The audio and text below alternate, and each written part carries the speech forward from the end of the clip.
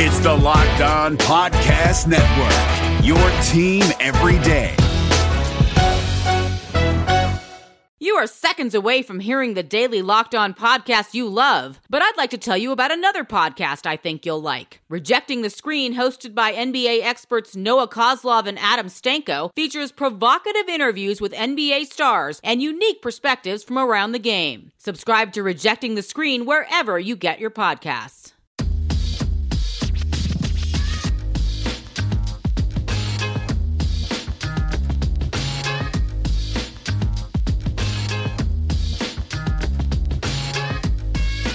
Welcome to Locked On Warriors, your daily podcast on all things Warriors, part of the Locked On Podcast Network. I'm your host, Wes Goldberg, Warriors writer for the Mercury News. It's Monday, so we're going to open up the mailbag. We've got questions about who should be the Warriors' backup point guard and if Andrew Wiggins can lead the second unit offense next season. But let's start with this question from Omar, who writes in, what are your top three $17.2 million trade exception candidates?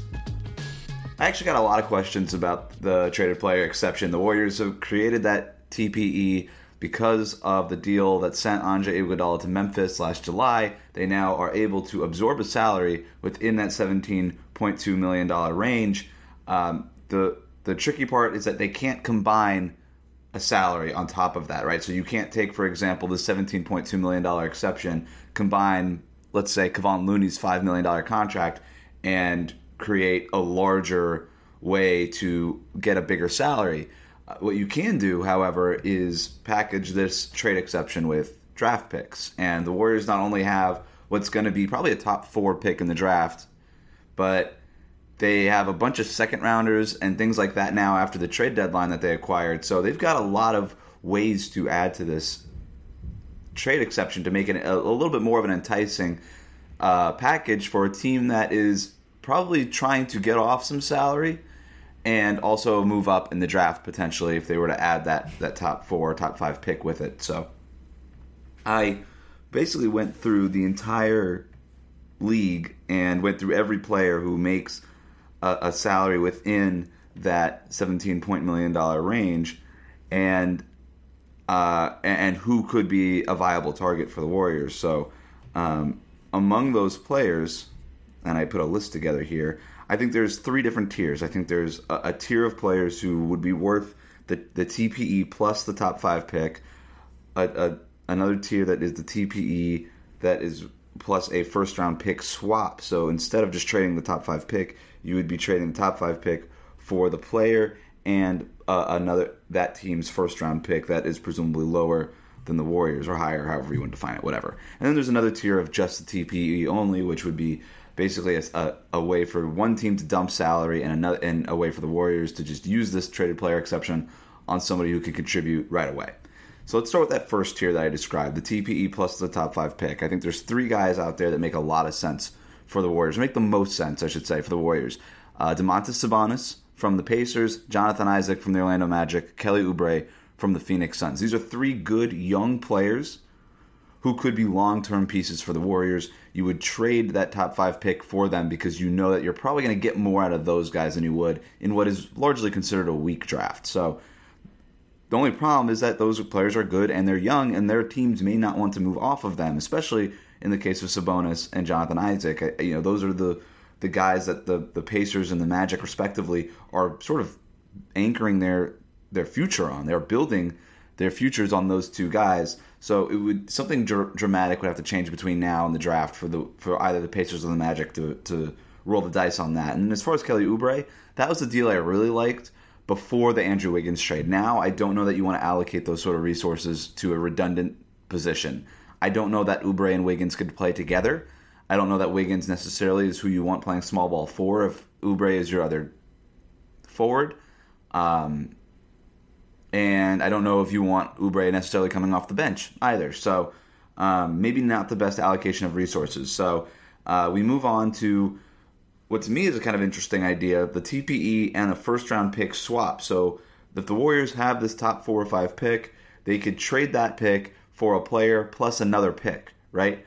And the list here is pretty interesting. You've got Ricky Rubio at $17 million, then you look around the rest of the league, Eric Bledsoe, Dennis Schroeder, Will Barton, and J.J. Redick. All guys who I think could contribute immediately for the Warriors, add a good veteran presence to the Warriors for a team that is trying to vault back into contention immediately, while also, if you look at this list, providing playmaking, especially for when Stephen Curry is on the bench. So to me, look, Schroeder has been a nice fit for Oklahoma City. I don't know that they necessarily want to make this type of move, although they could. You're probably getting a mid-first round pick back with Schroeder. I wouldn't mind that. My only issue with a guy like Schroeder is that I don't know how versatile he is defensively. And I don't know that you want to invest $15.5 million into a backup point guard if you're the Warriors. And by the way, Steph Curry will be the highest paid player in the league next season. Do you want to really spend that much money at your point guard position for two guys who can't really play next to each other? Now, Schroeder's played well next to Shai Gilgeous-Alexander and Chris Paul in Oklahoma City, but both, like, Shai is really long. Chris Paul is incredibly good defensively in a way that Steph Curry never will be.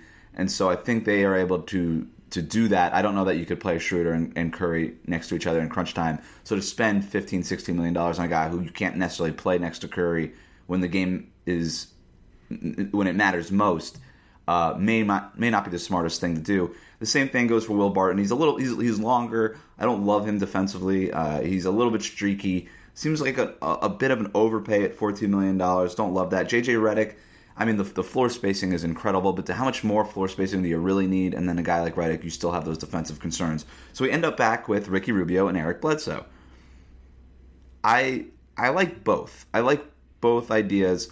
My only problem with Eric Bledsoe is that he always fades in the playoffs. And look, that may not be the case if he's playing with the Warriors and he's asked to do less.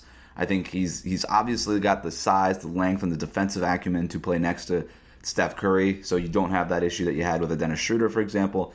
He could be a secondary ball handler. He could shoot a bit from the outside. I like the Bledsoe fit. I also really like the Ricky Rubio fit. And the reason why the Rubio fit makes a little bit more sense is that it's more of a win-win for the Suns, too. I mean, I don't know if you're Milwaukee, why you would want to move up in this draft. I mean, you could dump Eric Bledsoe's salary and then move up to get one of these top 5 players. But if you're the Bucks, I think you're trying to show Giannis that you want to win now. Trading your starting point guard to move up into a draft and get a 20-year-old isn't necessarily showing Giannis that you're wanting to win now. So I don't see that as a logical move for the Bucks to make, but I do see this as a logical move for the Suns to make in trading Ricky Rubio to the Warriors. Rubio's been nice for them, but he's going to be 30 next year. This is a young team built around DeAndre Ayton and Devin Booker. There's a bunch of point guards at the top of this draft. It would make sense for the Suns to take Ricky Rubio and package maybe him and their late lottery pick. Let's call it the 11th pick in the draft. Let's say they're picking 11 or 12, and you've got Rubio. You move those two pieces for the trade exception to create some salary, but moreover to get a top 3 or 4 pick and take LaMelo Ball, Anthony Edwards, one of these top point guards in this draft. So you finally got the point guard to play next to Devin Booker. They've been looking for that guy for a very long time, and they could go get that in the draft. It's not a good draft, but it is deep with point guard talent. I think a guy like Anthony Edwards makes a lot of sense for Phoenix because of his potential defensively next to a guy like Devin Booker. You've got a lot of size now in the backcourt. You've got a lot of athleticism now in the backcourt. I think that could be a real dynamic duo for them. And Ricky Rubio, while, he's been nice for them, I don't know that he's a long-term fit, not a long-term answer there. And if you're the Warriors, you get a guy in Rubio who, does he have a shaky jumper? Of course. But that matters less when you're playing next to Steph Curry and Klay Thompson. And he is he's versatile defensively. He can guard 3 different possessions. And from a passing standpoint, he's a genius. And so now you're adding some of that basketball IQ and that versatility and that playmaking that you lost when Andre Iguodala and Sean Livingston left. So, I love the Ricky Rubio idea. I'll get to my thoughts on why I usually don't prefer to have a traditional backup point guard here. But this spring, follow your favorite baseball teams to Arizona for Cactus League spring training. With amazing weather and landscapes, exciting outdoor adventures, and incredible food, Arizona is the perfect home base for baseball fans. Arizona has a one-of-a-kind spring training experience. 10 stadiums, 15 Major League Baseball teams, and 75-degree temperatures. All 10 stadiums are within 50 miles of each other, so it's making it easy for you to see as much of the action as possible. If you've ever been to spring training, you know that it gives you a great opportunity to meet the players and get autographs before the game, and then after the games, check out the amazing restaurants and bars nearby, enjoy live music from local and national artists, and a great nightlife overall. Plus, Arizona is known for its incredible landscapes and thrilling outdoor adventures. Go on hikes, hot air balloon rides, or skydiving, or you can even go jet skiing or just take in that beautiful Arizona sunset. No matter what you love to do, Arizona has you covered. And if you're bringing the kids along, Arizona is a fantastic destination for families with family-friendly resorts and hotels that offer plenty of fun for kids of all ages, from water parks to horseback rides to games and other organized activities. So plan your spring training getaway at visitarizona.com/spring training. That's visitarizona.com/spring training. Is there anything more craveable than the smell of McDonald's fries? If someone's hiding an order of fries, they're never hiding it well. It takes one whiff to trigger a fry craving that will only be satisfied the McDonald's way. So stand up if you would like to taste the smell of a McDonald's fry right now. Did you just stand? Because if you did, then you earned yourself a trip to the McDonald's drive-thru for your own steamy carton of crispy, golden goodness. Ba-da-ba-ba-ba. This next question comes from Rudy, who writes in, rather than find a traditional point guard for a backup, would another point forward be favorable to exploit the mismatches and help Draymond Green play more minutes with Steph Curry? This is a really good question, and it's one that it kind of hits a topic that I've been pretty passionate about as far as roster construction goes. There seems to be a belief with fan bases that you need a backup point guard, like a traditional 6 foot, 6'1", 6'2" backup point guard, a guy who could just run your offense when your starter is on the bench. And I just disagree with that fundamentally. I think that there are a lot of coaches right now who are forward-looking, who are inventive, who are not using traditional backup point guards, because what a traditional point guard like that takes off the table is oftentimes worse than what he brings to the table. You get a guy who can run your offense and who can facilitate and play make and just run your traditional pick and roll and things like that, but you're also getting a player who is typically not very versatile defensively because of his size, who can become a liability on that end, and who probably isn't as good as your starter offensively to make up for that. I mean, Steph Curry is below average to average defensively, but he more than makes up for that because of what he could do on offense. A guy like Lou Williams is the same thing to a lesser degree, but he's so efficient running pick and roll and scoring for the Clippers that it's okay that he's not good defensively. And they obviously have guys around him, like the Warriors do with Curry, who make up for that. But if your backup point guard isn't a high-level contributor, isn't a borderline starter-level type of point guard in the first place, then I don't think that it's worth investing that into that sort of player, at least in heavy rotation minutes. Maybe worth having him on the bench somewhere as 12th, 13th, 14th guy, but not necessarily in your key top 9, top 10 rotation. I would rather have a guy like Draymond Green or a point forward who, he may not be as natural as a playmaker traditionally, but brings so much more to the table defensively that you don't have to worry about it as much. And that I think that is a more valuable player than just your traditional point guard, at least your traditional backup point guard. So I look at it this way. I think that unless the Warriors can actually get a guy like Ricky Rubio, he's a traditional point guard in one sense, but defensively he's so good and he's got such a long wingspan, he's so versatile that you don't worry about that. I think you need a guy who can guard his position in multiple positions, like Rubio. And by the way, Rubio is a high-level starter at point guard. If you can get a guy like that, I think you do. And if you can get a guy who, more importantly for the Warriors, can play next to Steph Curry, you can do that. But if you can't, then I think you do need to look at that point forward option. And a guy to me who makes a lot of sense is Evan Turner. And I know guys don't really like Evan Turner. I've talked about him before, but he's been in the league for a long time, and he's beloved in every locker room he goes in. He's a professional. He can he can handle the ball quite a bit. He played backup point guard for the Boston Celtics a few years ago, and that was maybe the best season he's ever had in his career. And if you can kind of reprise that role a little bit for him, and then allow him to be versatile defensively, which he is, he's 6'7", he's long. He's been in the league for a long time. He's been in a number of playoff games. I think that works. A guy like that works for the Warriors more than just finding, your next, Quinn Cook or whoever it's going to be, who just is so bad defensively that you can barely play him in a playoff series. And that's really what we're talking about here is who do you trust in a playoff series? to be out there.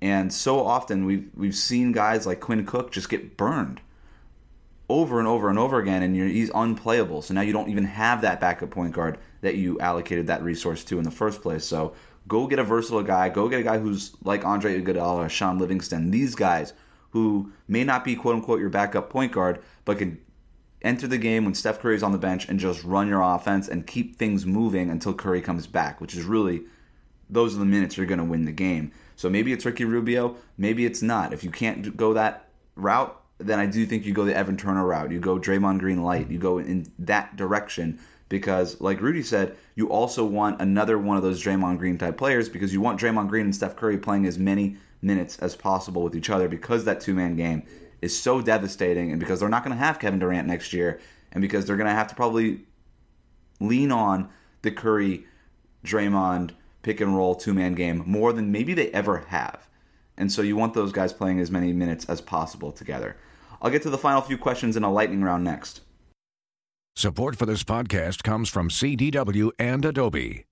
At CDW, we get your organization can be demanding. We know you're in there. I know. The marketing team's outside my office. They want their Adobe update now. Give us that update. With Adobe's value incentive plan, deployed by the experts at CDW, you can quickly and easily manage software subscriptions for the whole team. On Acrobat and Creative Cloud? All included. Cool. Guys, I'm coming out. Don't hurt me. Hey, there he For a is. satisfied digital workforce, you need Adobe and IT orchestration by CDW. People who get it. Find out more at cdw.com/Adobe. Today, every answer matters more than ever before. Because whether it's about health, deliveries, or finance, some things just can't wait. That's why IBM is helping businesses manage millions of calls, texts, and chats with Watson Assistant. It's conversational AI designed to help your customers find the answers they need faster, no matter the industry. Let's put smart to work. Visit IBM.com/Watson Assistant to learn more. This question comes from John, who writes in, next year, would Andrew Wiggins be a good player to provide offense for the second unit? The Warriors have always had trouble with that. It depends on what you mean by this, John. Look, I think that the Warriors like the fact that Wiggins is a 20-plus point per game scorer. Was he inefficient? Yes. You need to trim fat away from his game, and they already have. He's taking fewer mid-range shots than ever in his 3 games with the Warriors. I think it does seem like a pretty natural fit, and I've been shocked by how seamless it has been early.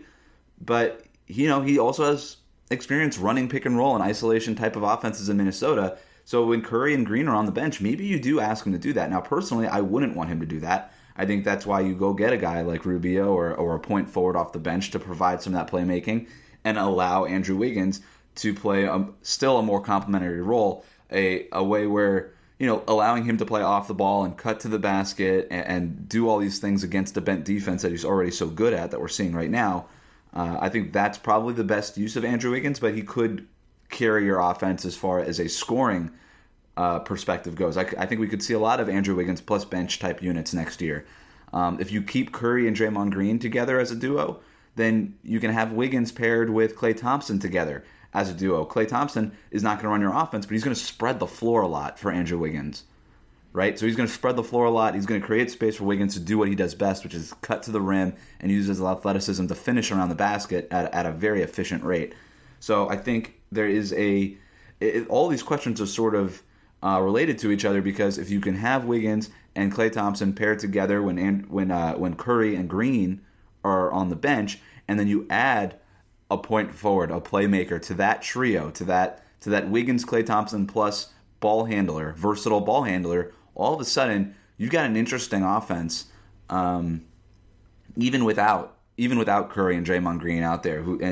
And as John said, I mean, this has been a problem for the Warriors in the past. Those minutes when Curry is on the bench have typically been big minuses for Golden State. So if you can find a way to get back to par with that, that's going to be huge. For the Warriors going forward. To me, that was D'Angelo Russell's biggest asset before they traded him, was he can run your offense and he can create offense for you when Curry is on the bench in a way that they've never had with Curry on the bench. But Andrew Wiggins can still at least provide some of that scoring. This next question comes from @NoCap757 on Twitter. Will the Warriors send Alen Smailagić back down to the G League after this season to continue his development? look, I think that this last game before the All-Star break in Phoenix was probably Alen Smailagić's worst game as a professional. He was just always out of place. He didn't know where he was going. He was running into teammates all the time. I mean, he's still really raw. And look, man, I love his talent, his instincts, his natural basketball feel are it's all very high level, but he's still 19 years old and he just doesn't know what he's doing out there. And look, it's fun and it's nice during this losing season to go get this guy some minutes and some extended playing time, but it doesn't change the fact that he's a ways away from playing meaningful minutes for a contending team. And the Warriors want to contend next year. They're not going to want to waste minutes dealing with sort of this Alen Smailagić experience, him feeling out the NBA level. So I do think he's going to spend a significant amount of time in the G League next year, maybe more time than he even has this year, just given that, yeah, he'll be 20 years old, but the Warriors will presumably be a lot deeper and less willing to bear those minutes where he just doesn't know what's going on. This is not a criticism or an attack on him. I think he's going to be a really good player for them, but we're probably looking, a year or two away. We're going to probably wait until Alen Smailagić is at least 21, 22 years old to really play meaningful minutes. Everybody I talked to in the Warriors just continued to preach, even when he was showing flashes earlier this season.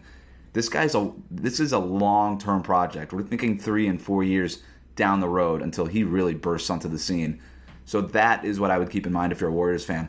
He'll still get minutes. You'll still see him get called up every once in a while just for developmental purposes and in the situations where they're dealing with injuries at the center position. But he's got some work to do still. He's a late bloomer. He didn't start playing basketball until he was older. And I think the G League is where he needs to sort of hone his skills and really get a feel for what this team basketball is like and playing within a team concept. Because right now he just doesn't. Right now he just takes the ball and barrels to the rim. I mean, the guy plays like a bull in a china shop, and it's cool, but not great if you're trying to actually win games. Last question comes from Jack, who writes in, if Marquise Chris keeps playing like he has in these recent games, is he the starting center next year?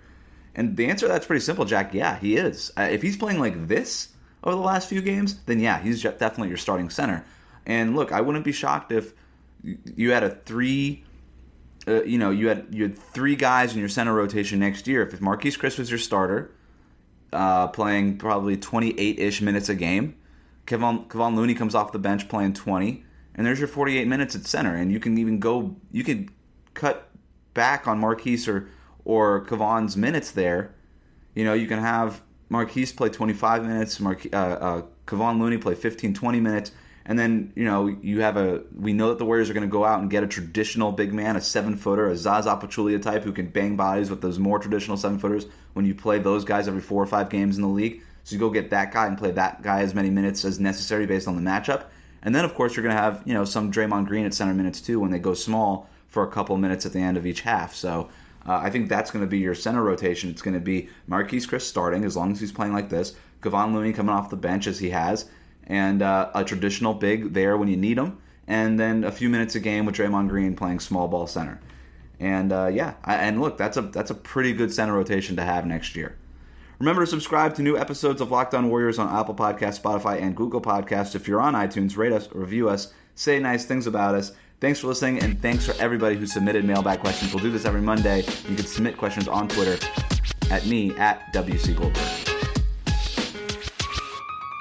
San Jose Sharks hockey is back, and we've got you covered 5 days a week at Locked On Sharks. I'm Kyle Demetrius. I'm JD Young.